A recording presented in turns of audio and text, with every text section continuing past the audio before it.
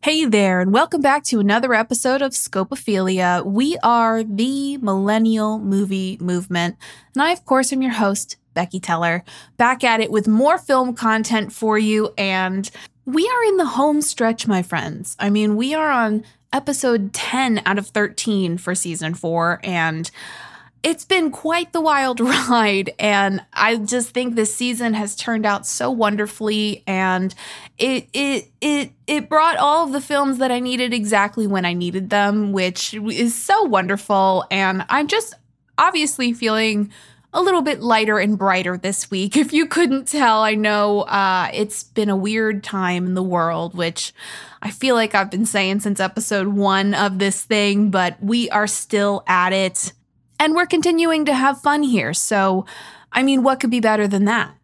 And apparently this season, I didn't get the memo, but we decided we were going to do mostly movies from 1989. I'm not really sure how that came to be, but I'm not mad about it. And we will continue the trend this week with movies from 1989 as we sit down with the lovely and talented Mary Gallagher. And it was such a delight to sit down and talk with Mary because first and foremost, we are talking about When Harry Met Sally. And it is definitely up there in one of my, I'd say, top 20 favorite films of all time.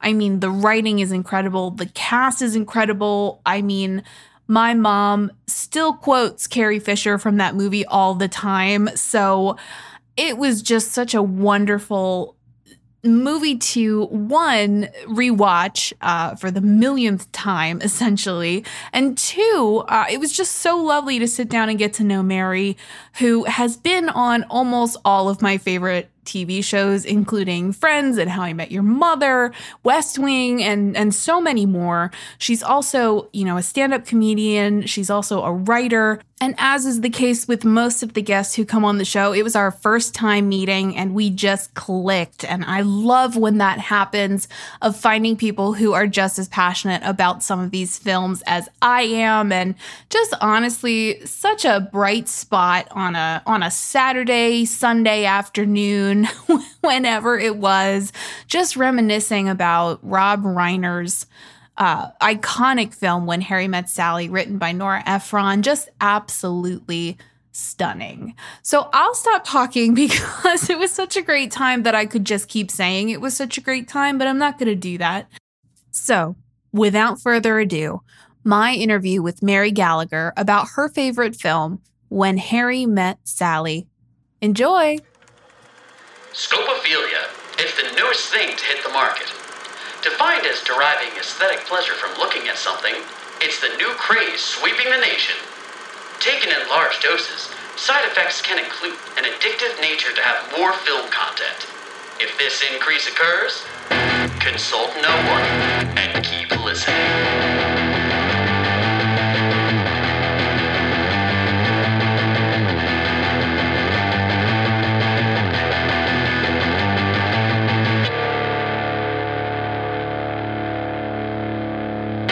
Hey there, Scopophiliacs, and welcome back to another episode of Scopophilia, the podcast. And I'm super excited for this one. I feel like I say that every time, but it is always a delight when we have new people on the show.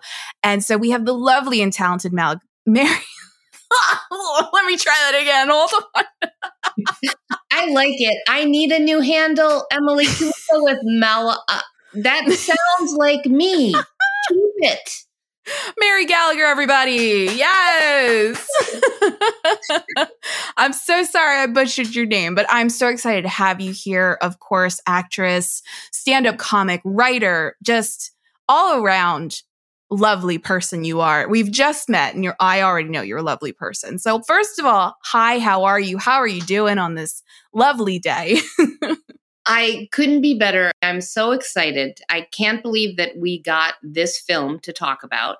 Oh, yeah. Because we kind of both thought that, no, there's no way this could still be available. You must have discussed this 10 times with people. No, not the case. Absolutely. Well, and of course, we're talking about When Harry Met Sally, which is iconic. And like I told you before, I did not think it would be this long until we talked about this movie because it's so iconic. But kind of talk me through, why this film instead of, any other film that you could have chosen. Yeah, well, I'll tell you, my girlfriend Laura puts it on to clean her apartment, and it takes her 4 times in a loop. She knows by the 4th time it has gone through, her apartment's clean. And I just always think, clean apartment, When Harry Met Sally on a loop. I love that. Right? Yeah, that keeps it fresh in my mind. No, honestly, isn't it the kind of film that feels like the whole thing was improvised? Oh, yeah. Like it's just happening. They just put these people in these rooms and said, here, go for it. And here's what we got, which of course is not how the film was created with the brilliant mind of Nora and Rob and everyone on board. But I don't know, it just feels that way. Maybe it's the interstitials going through it with those great couples that are based on real stories, but that those actors are portraying. It just has such a lovely vibe. It really does. It's so organic. You're right. Like everything feels very natural. Like it's like we're a fly on the wall, but like with beautiful cinematography.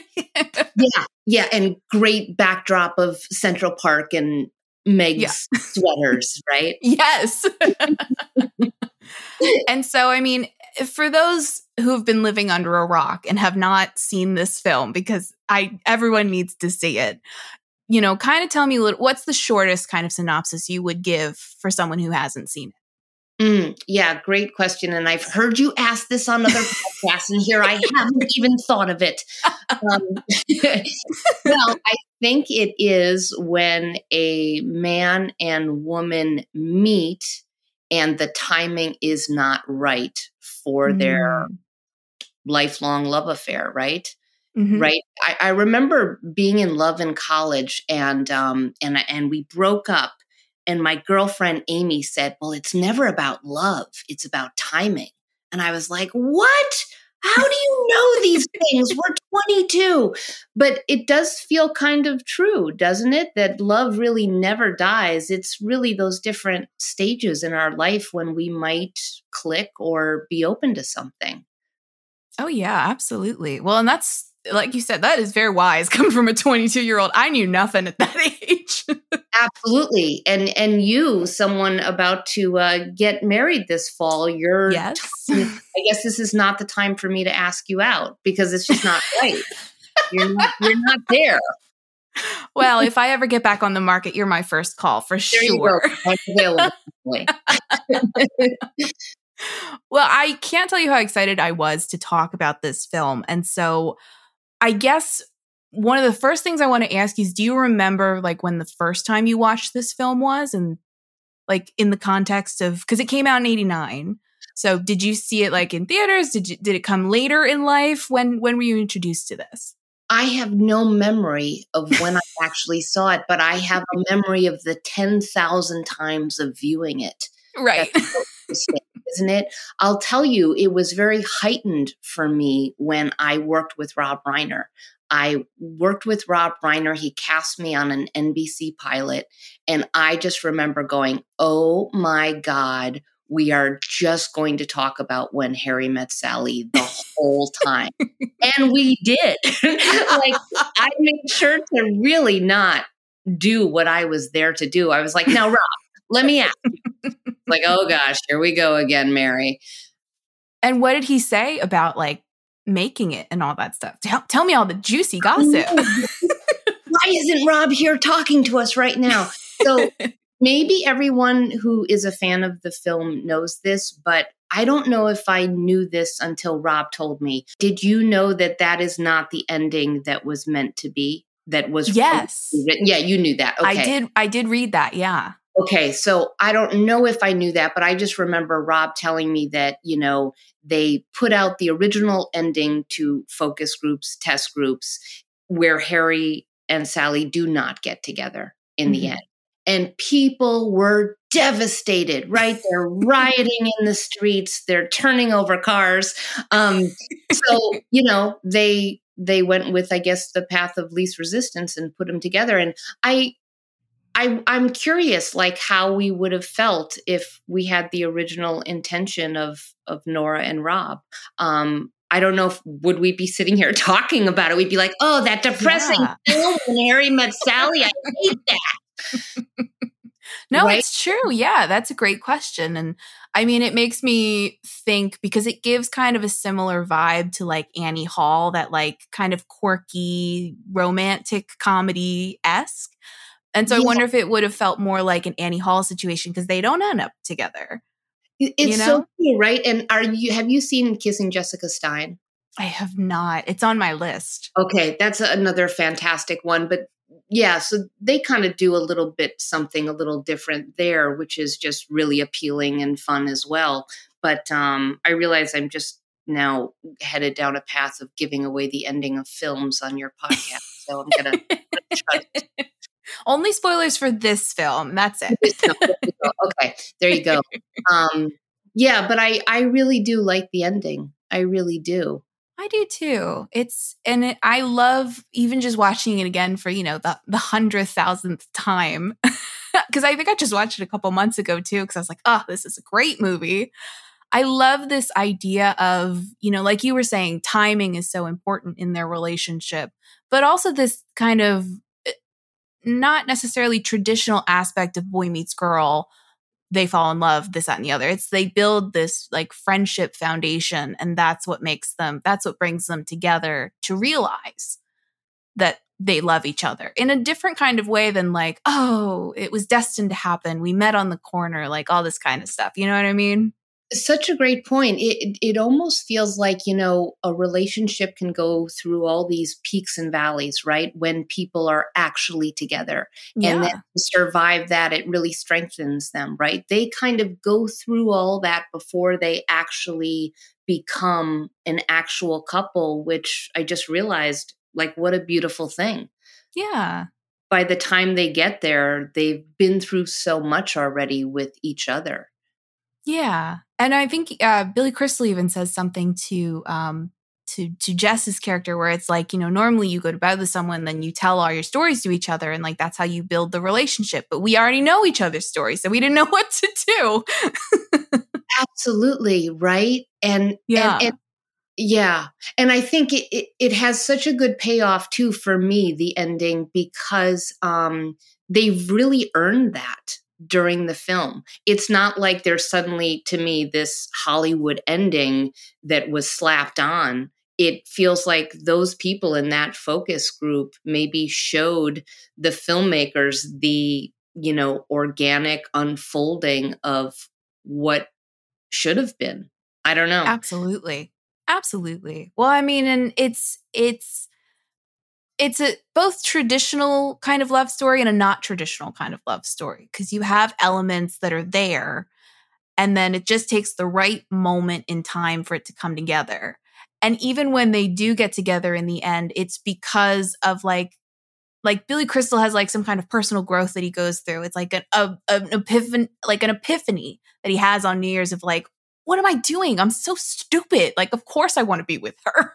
Wow, so true. And you just said too, like the untraditional part, like they do talk about Casablanca in When Harry Met Sally. And I just realized the comparison of even that to the ending that we do get to have, I just realized is the complete opposite of kind of in Casablanca, right? It's almost like the antithesis of Casablanca. I don't know. Yeah, no, that's a great point that you bring up, because it's like an ongoing debate of who do you end up with? Do you do Humphrey Bogart, or do you become the first lady of Czechoslovakia? Yeah, absolutely. Right. It's so true. And you know what I noticed this go around of watching it last night? I don't know if I've noticed before that the B story, if you would call it that, of the two best friends is so monumental for this film. It's almost like the story is told through those friends. Yeah. Where before I just kind of saw them as, the friends, the co-stars, but I'm like, oh no, this film is even told through their relationship of Bruno and Carrie Fisher coming together because they did not find them appealing. Oh, So brilliant.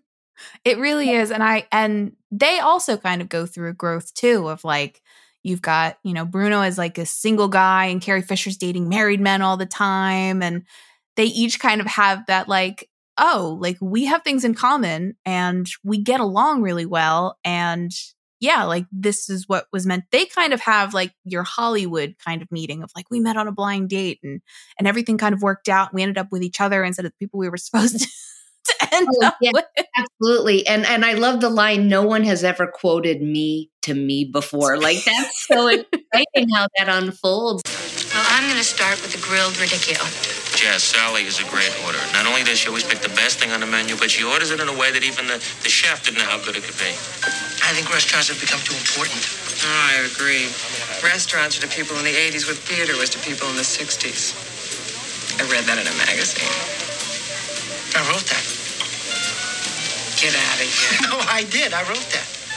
I've never quoted anything from a magazine in my life. That's amazing. Don't you think it's amazing? And you wrote it? I also wrote Pastos de Quiche for the 80s. Get over yourself. I did. Where did I read that? New York Magazine. Sally writes for New York Magazine. You know, that piece had a real impact on me. I mean, I don't know that much about writing, but It spoke to you, and that pleases me. I mean, I really you have to admire people who can be that articulate. Nobody has ever quoted me back to me before.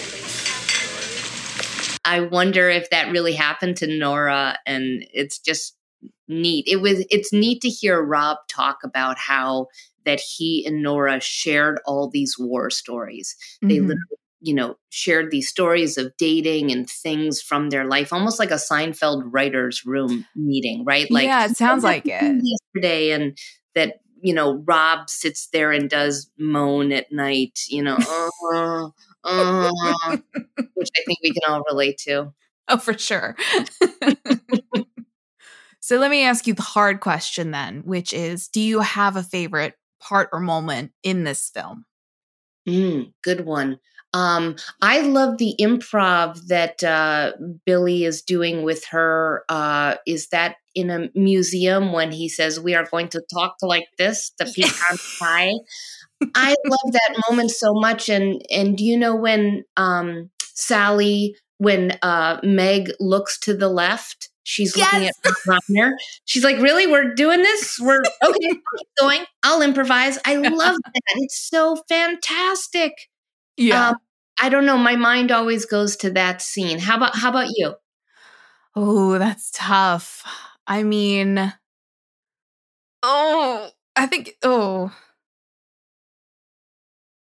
hard to choose.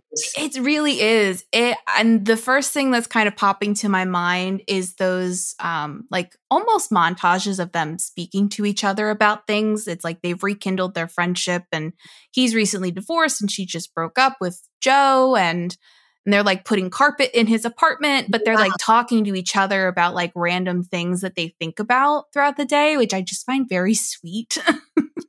I love that. Don't you love the action that I'm assuming Rob had a lot to do with? I'm just guessing. Maybe, I don't know. Maybe it's actually just written in each scene of what they're doing when they're just having a conversation. The wave at the game, or getting hot dogs on the street, or unrolling a carpet. Right? Yeah. It almost feels like an improv game again. Like, a little bit. It's like you need an action in order to do this dialogue. What is it going to be? And it's like, well, we're going to get a hot dog. Yeah, absolutely. Oh my gosh. I have another kind of cool connection to the film. So in the opening scene, Billy Crystal is making out with Amanda Reese. Yes. And that's Michelle Nicastro. Do you know who that is? I was trying to place her face last night and I didn't do the research. I'm so sorry. Such an amazing actress. Unfortunately, she's not with us anymore, but she was a Broadway star. She was a television actor. She's an amazing singer. She released all these albums. And her husband met at Northwestern.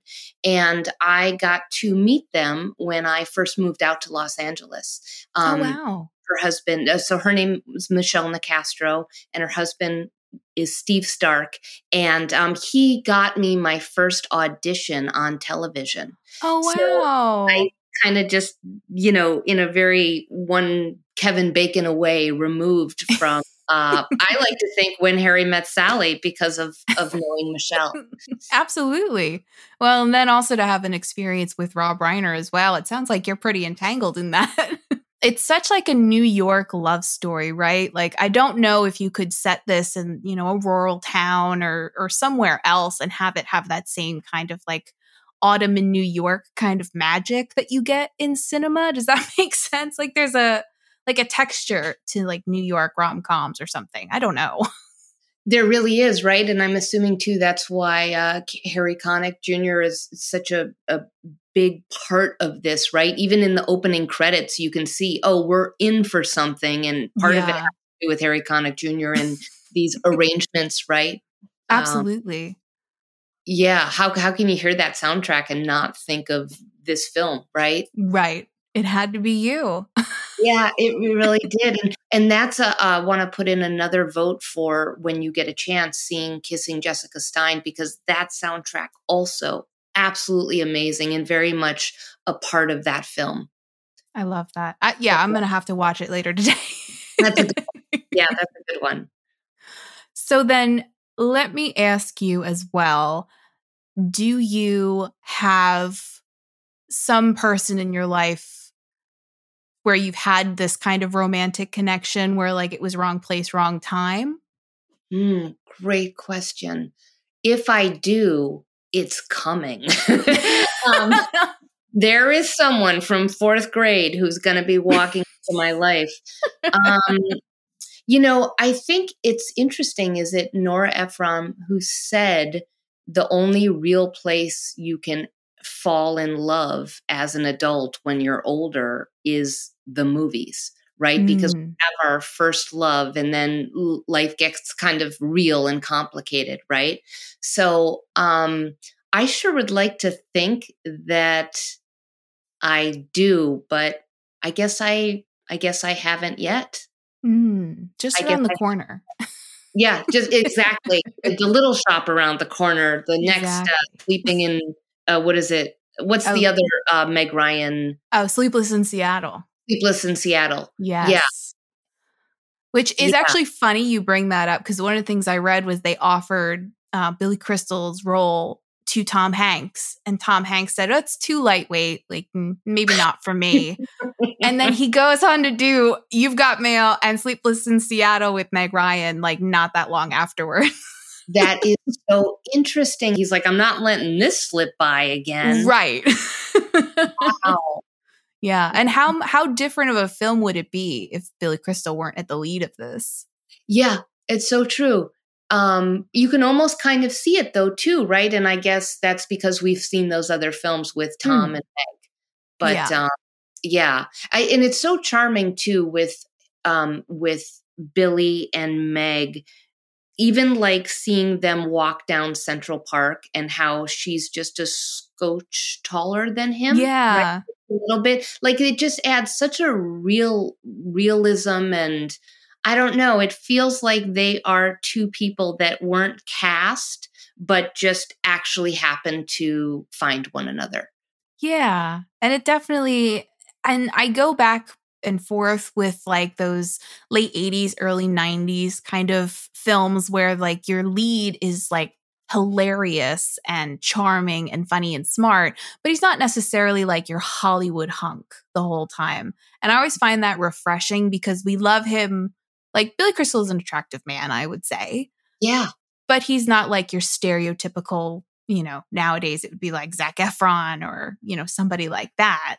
But we love him because he's charming and he's funny, and we understand that he is attractive in his own personal way. You know what I mean?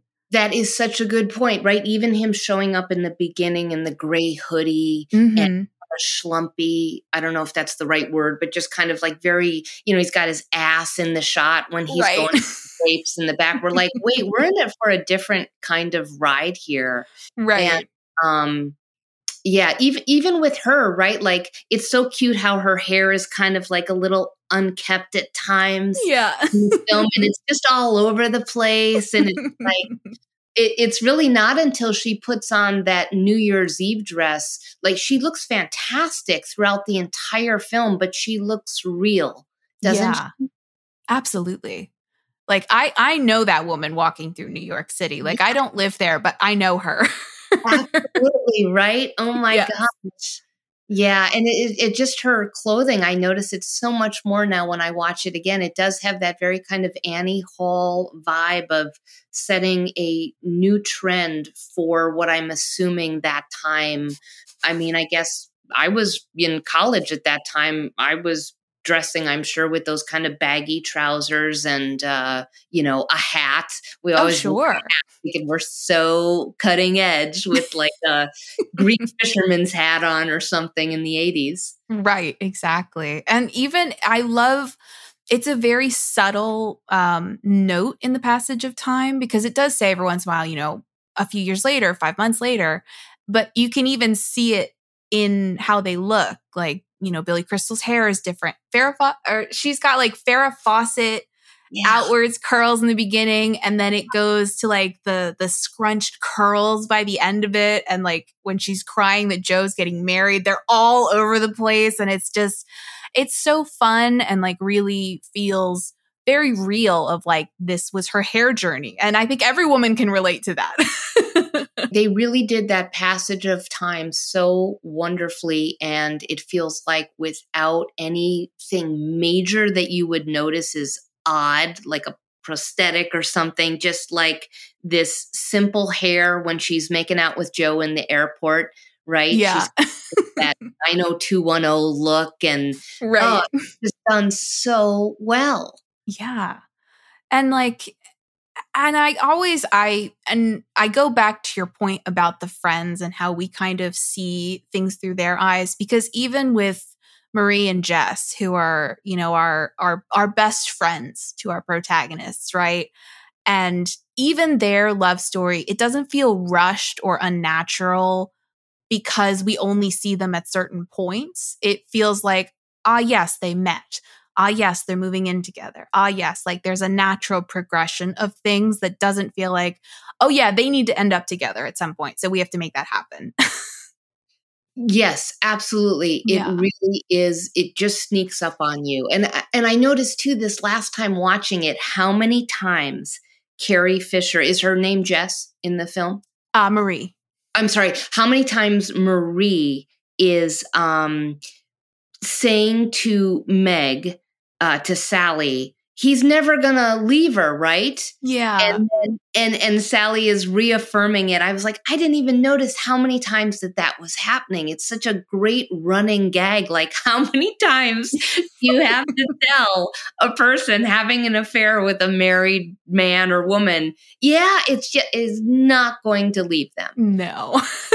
But she's hearing it for the first time every time Meg runs her, and still not accepting it. Exactly. Well, and it's so funny because that's the line that always sticks out to me, is when she goes, you're right. I know you're right. Because my mom says that all the time. And so I say that all the time, even before I had seen the movie. And so every once in a while, someone will say something. I'm like, you're right. I know you're right. And sometimes they get it and sometimes they don't. Wow. I just realized, I think that I Spy a Family monologue by Meg, when she's talking about her and Joe's breakup. I've definitely done that as an audition as an actor. I'm assuming a lot of other women have probably done that in the last couple of decades. That is a beautiful monologue. When Joe and I started seeing each other, we wanted exactly the same thing. We wanted to live together, but we didn't want to get married because every time anyone we knew got married, it ruined their relationship. They practically never had sex again. It's true. It's one of the secrets that no one ever tells you. I would sit around with my girlfriends who have kids, and actually my one girlfriend who has kids, Alice, and she would complain about how she and Gary never did it anymore. She didn't even complain about it now that I think about it. She just said it matter-of-factly. She said they were up all night, they were both exhausted all the time, the kids just took every sexual impulse they had out of them. Joe and I used to talk about it, and we'd say, we're so lucky. We have this wonderful relationship. We can have sex on the kitchen floor and not worry about the kids walking in. We can fly off to Rome on a moment's notice. And then one day, I was taking Alice's little girl for the afternoon because I promised to take her to the circus. And we were in the cab playing I Spy. I spy a mailbox, I spy a lamppost. And she looked out the window and she saw this man and this woman with these two little kids, and the man had one of the little kids on his shoulders. And she said, I spy a family. And I started to cry. I just started crying. And I went home and I said, the thing is, Joe, we never do fly off to Rome on a moment's notice. On the kitchen floor. Not once. It's this very cold, hard Mexican ceramic tile. Anyway, we talked about it for a long time, and I said, this is what I want, and he said, well, I don't. And I said, well, I guess it's over, and he left. And the thing is, I feel really fine. I am over him. I really am over him. That was it for him. That was the most that he could give. And every time I think about it, I am more and more convinced that I did the right thing. Boy, you sound really healthy. Yeah. Oh, so well, and it's a real fear, right? Because when you think about it, I guess in my mind watching this, like as I'm getting older, I think of them as being older. And now I'm getting closer to 30 and they're like 32, 33 in this film. And I'm like, it's relatable now. Now I get it of like, you want to start a family, you want to have kids if that's your path that you decide to choose in life. And so that whole monologue of her realizing, oh, this is what I want is like, stunning. Stunning. Absolutely. Yeah. And you're right. Those things stick with us, right? Even like when she says, I'm going to be 40, Yeah. I still feel that way. I'm past 40 and I still feel like I'm going to be 40 someday. It's just hanging out there, even though it's come and gone. Right. It's still in 8 years. Oh my gosh. That's another great scene with the pulling of the tissue. He keeps pulling the tissue, using it, and tossing it on the floor, which is just funny because she's so organized and a certain way that I'm like, wow, she's so beside herself. She's messing up her apartment, which is so unlike her. Right. Oh, that scene is so great. And then also to see, it's almost like a callback to the things that they've been talking about as well, right? In terms of how long do you hold somebody after you've had a night together? And I bet you like to be held all night long. And you can see it in their faces of like, this is what she usually does. This is what he usually does. And he's looking through her index of videotapes that are like cross-indexed and yeah, alphabetical. Yeah. And do you notice too, when she gets up and goes to get a glass of water, he's got one foot on the floor? Yes. He's like ready to get out of there. I wonder if he slept that way all night with one foot on the floor and his body in the bed. I wouldn't be surprised. Right? Oh, man. At any minute, he's in trauma because Mr. Zero, what is it? Don't mess with Mr. Zero could be walking into his life again, which is another great, feels like an improv scene. Oh, my gosh. Oh, man. And it is fun and so relatable to kind of see them in everyday situations because it could have been that he says, I got divorced and that was that. There was nothing else to come of it. But we see his ex-wife and the person that she left him for, and also the blowback that comes with that of, I was trying to be nice about your coffee table. You're going to be yelling about this and fighting about who gets this wagon wheel coffee table. Oh my gosh. And when Ira and is it Helen? Helen is his ex-wife? Yes. Mm-hmm. When they walk in and he freezes like that, I think we can all feel that kind of like, we feel that way around exes, right? But we don't often show our feelings. We mask them.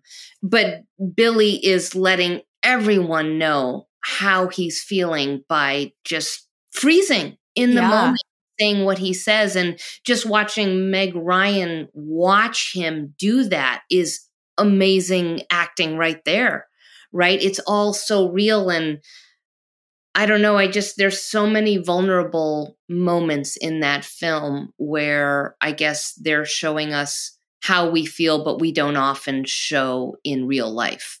Yeah. Well, and also like a caricature of how different people feel different ways. And Yeah. like that whole conversation they have where she says, Harry, you have to learn how not to tell everybody how you feel every time you feel something. And he's like, well, you don't feel anything. And it's because they grieve their breakups in different ways, even though it's been, XYZ amount of time since either of these breakups have happened, Yes, absolutely. And it's so interesting where then she actually starts to get angry at the thought of that. I love that. I feel like I'm a person who is often not in touch with anger, and I would like to be more in touch with anger. I know that's like, a healthy thing to not just be like, I'm fine. I'm totally fine, you guys. I'm fine. So I really learned a lot watching it last night and seeing how her anger was coming up and out as someone was saying, nothing ever bothers you. Yeah. Oh, and that's really powerful stuff. Like, I think if it was handled by anybody else other than Rob Reiner and Nora Ephron, I think it could have been a really superficial kind of film where we didn't get those deeper moments. But because of the perfect storm, it feels like that this movie became just layered on layered on layered. Peel the onion. And he met his wife on set. Rob Reiner met his I current read wife. that. That's really kind of awesome, isn't it? Art Yeah. and so sweet. It really is. Nora Ephron, I mean, what an amazing person that we had for so long. I remember her saying too, have you heard this one? That she said, the good thing about dying one day is I will not have to think about my hair ever again. And I'm like, I can relate. Absolutely. I'm thinking about my hair right now. Yeah. It sounds like it's a joke, but it's not. We know what she's talking about. Yeah. I mean, what an unbelievable talent that she had,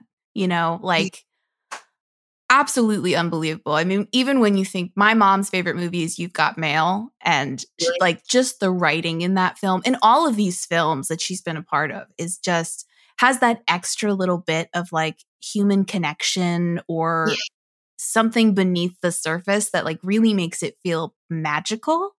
Yes, absolutely. Yeah. I want to learn more about her as a filmmaker. Do you know like her background and where she came from in school, or it feels like she was just born that way. Right. She just appeared. Yes, she just and she's unveiling it for us all to see. I definitely want to read more up on how she got to where she was, and it just feels like such a natural talent. Oh my gosh, absolutely. And I mean, even just looking at the career she had, it's undoubtable that she was just a talented woman in every regard. Yeah, her and her sister. Yes. Right? Yes. Wow. Fascinating. I saw Rob about 3 years ago. I was so fortunate. I got to go out to lunch with him. And after the lunch, he said, Mary, come see my car. So I'm like, oh my God, this is so exciting. So I see his car, which is a Tesla.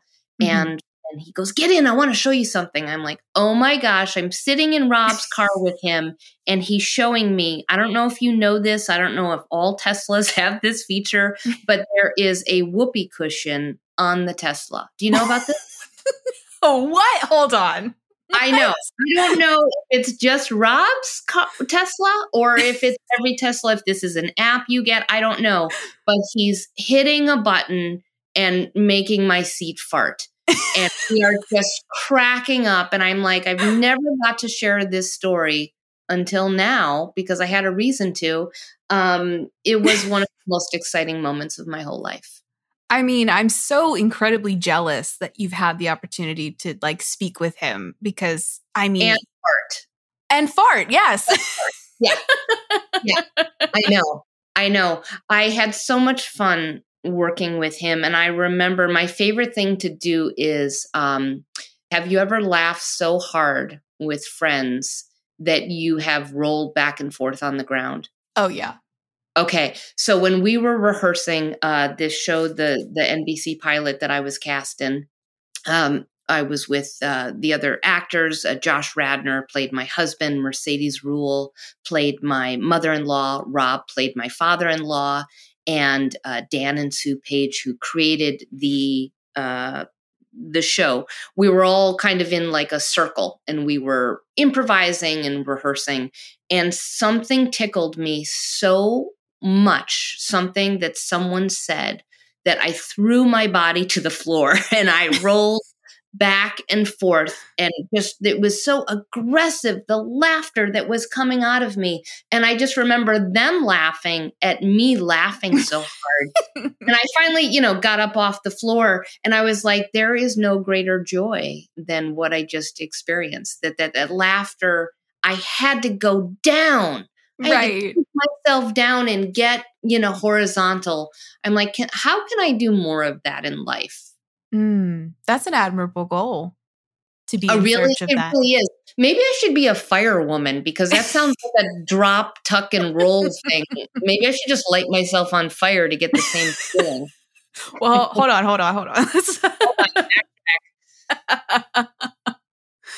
I mean, this film is just absolutely iconic. I go back to that. I mean, it's in everybody's top lists. It feels like of like greatest movies, greatest rom-coms, iconic. I'll have what she's having. Like, yes.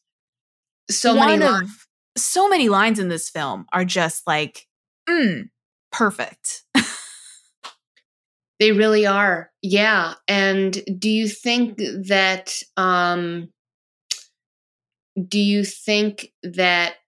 it will ever, there'll never be anything greater than that rom-com. Right. I don't want to, dissuade our future writers such as myself, but we've won. There's no more to be seen. For sure. And right? I mean, you think to yourself, especially like now in an age where we're like revamping things and we're remaking things. And there are, of course, movies out there that you don't want anyone to touch. And this is definitely one of them. Like, there's such a characteristic to this film and how it was made and how it was put together that I don't think you could recapture in a modern setting with, the newest technology or a different camera or the best fashion or a different screenwriter even. It just wouldn't have the same like texture to it. Does that make sense? It really does. It really does. Though, what I did see recently that I really liked, is it Ali Wong who did the romantic comedy? Do you know the one I'm talking about? Oh, it's like Always Be My Maybe or something like that? Yes. Oh, I really enjoyed that. It was good, right? I really liked it. Yeah. And it was definitely new, right? It was new in the world that we live in today. Right? Yeah. Because you can look at When Harry Met Sally and be like, oh, it's a completely different world today. I mean, even just seeing their lives, which was real for them, but there's no people of color in that film. That is true, yeah. Right? And I mean, it is their life in New York, but I was just so much more aware of things, even watching it this time, of that it was just a different time of filmmaking. Oh, yeah, for sure. I mean, between filmmaking and just like the technology that they have, that whole scene where he's trying to reach her on the phone and she keeps hearing him on her machine. Nobody has that anymore. You don't hear your messages as they come in. Yeah. Call me. I'll be around. Just call me. Phone moi. Hi, I'm not home right now. I'll call you right back. If you're there, please pick up the phone. I really want to talk to you. The fact that you're not answering leads me to believe you're either A, not at home, B, home but don't want to talk to me, or C, home, desperately want to talk to me, but trapped under something heavy. If it's either A or C, please call me back. Obviously, she doesn't want to talk to me. What do I have to do, be hit over the head? If she wants to call me, she'll call me. I'm through making a schmuck out of myself. If you're feeling sad and lonely, there's a service I can render. Tell the one who did you only, I can be so warm and tender. Call me. Maybe it's late to just call me. Don't be afraid to just phone moi. Call me and I'll be around. Give me a call. Hi, Harry. Hello. Hi. I didn't know that you were there. What are you doing? I was just on my way out. Where are you going? What do you want, Harry? Nothing. I just called to say I'm sorry. Okay.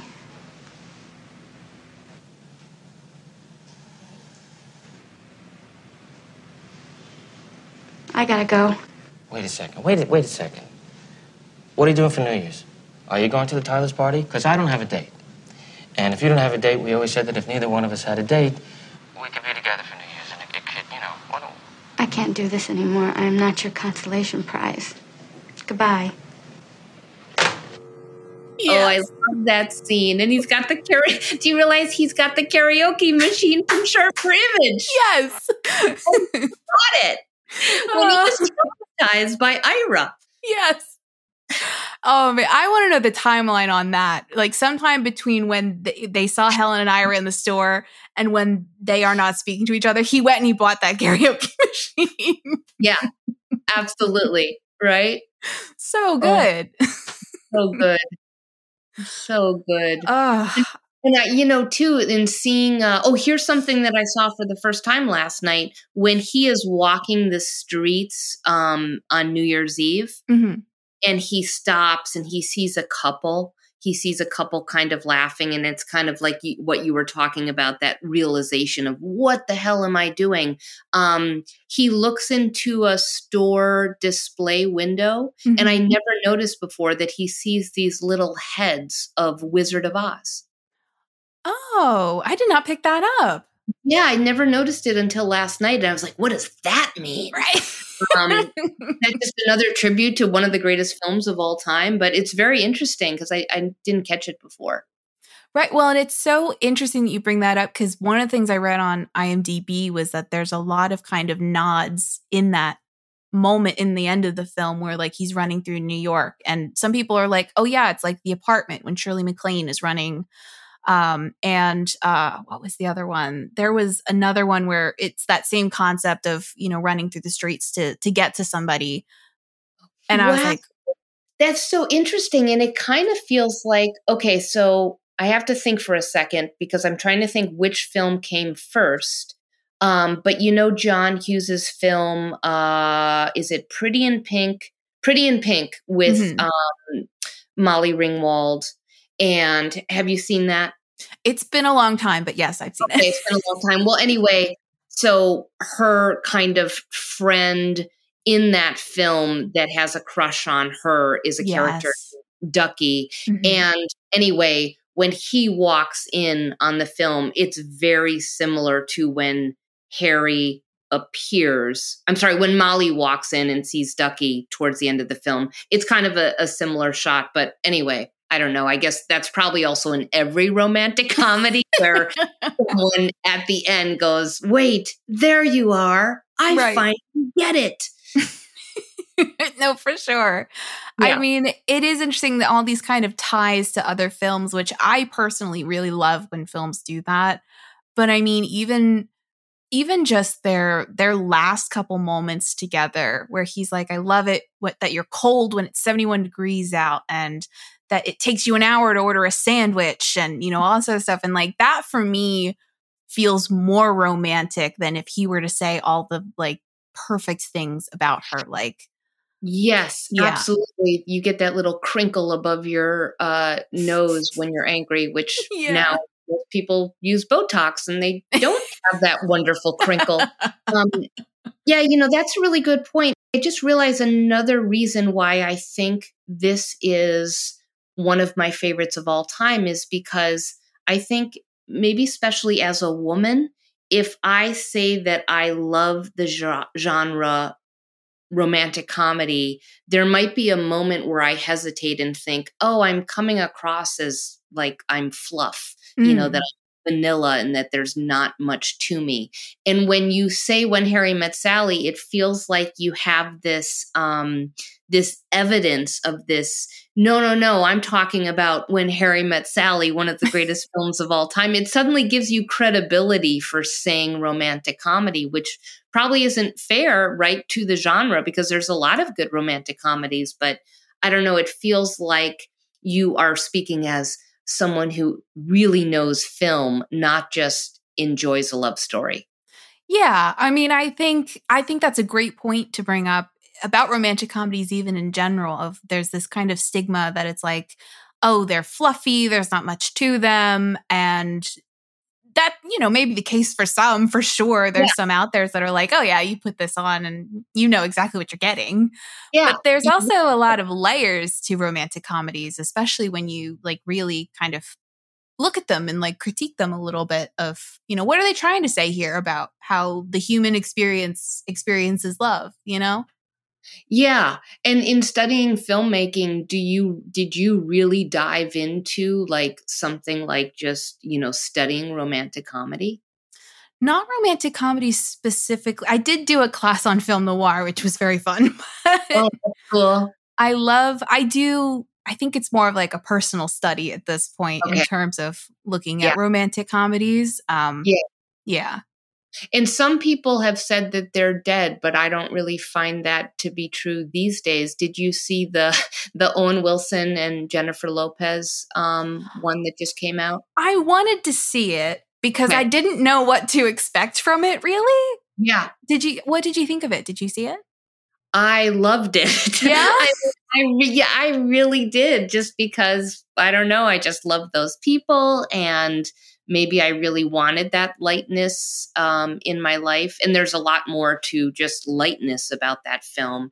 There's single parenting issues, and I am a single parent, so I really loved it. I don't know, I really enjoyed it. I enjoy Jennifer Lopez in romantic comedies too. I love The Wedding Planner. I think that's a great film. Yes. Made in Manhattan. Oh, forget about it.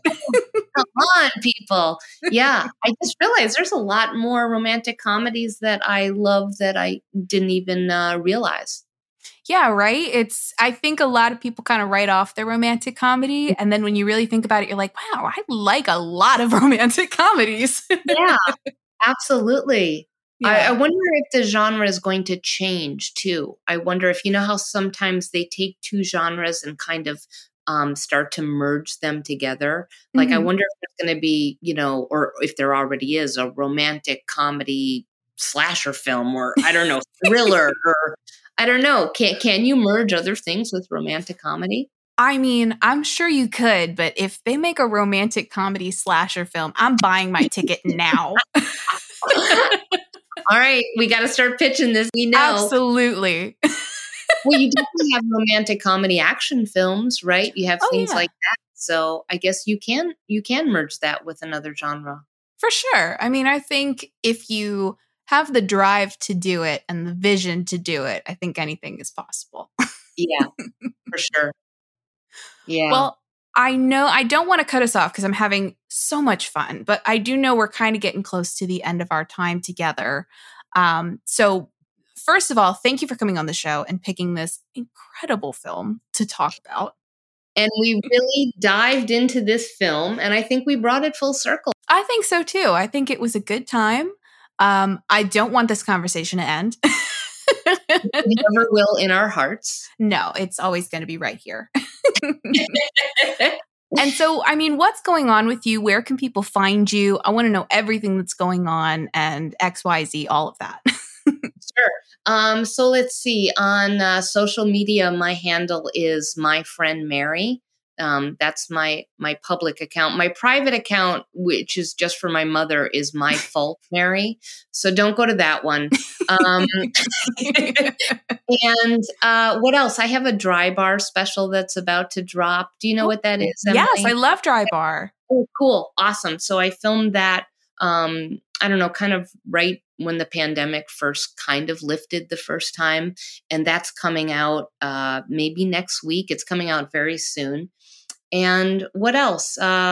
I'm performing a lot around in clubs in Los Angeles. I'm at a place called Flappers Comedy Club a lot in Burbank, and places like Comedy Magic in Hermosa Beach. And yeah, just kind of doing my thing. Nice. Well, that's very exciting. I cannot wait to watch the Dry Bar special because like I said, I love them. Obviously, we're going to be tagging you on social media for our page as well. And I mean, just overall, this has been so wonderful. Thank you so much. Thanks for hunting me down and getting me on this. I'm very flattered. I'm like, wait, someone's thinking of me? What is wrong with them? Yes. So listen, between you and me, you have been on almost all of my favorite TV shows at one time or another. So I was like, yes, of course I want her on the show. Oh, that's awesome. I appreciate that. Thank you so much. I'm thrilled to meet you and to have been on this. Thank you for having me. Thank you.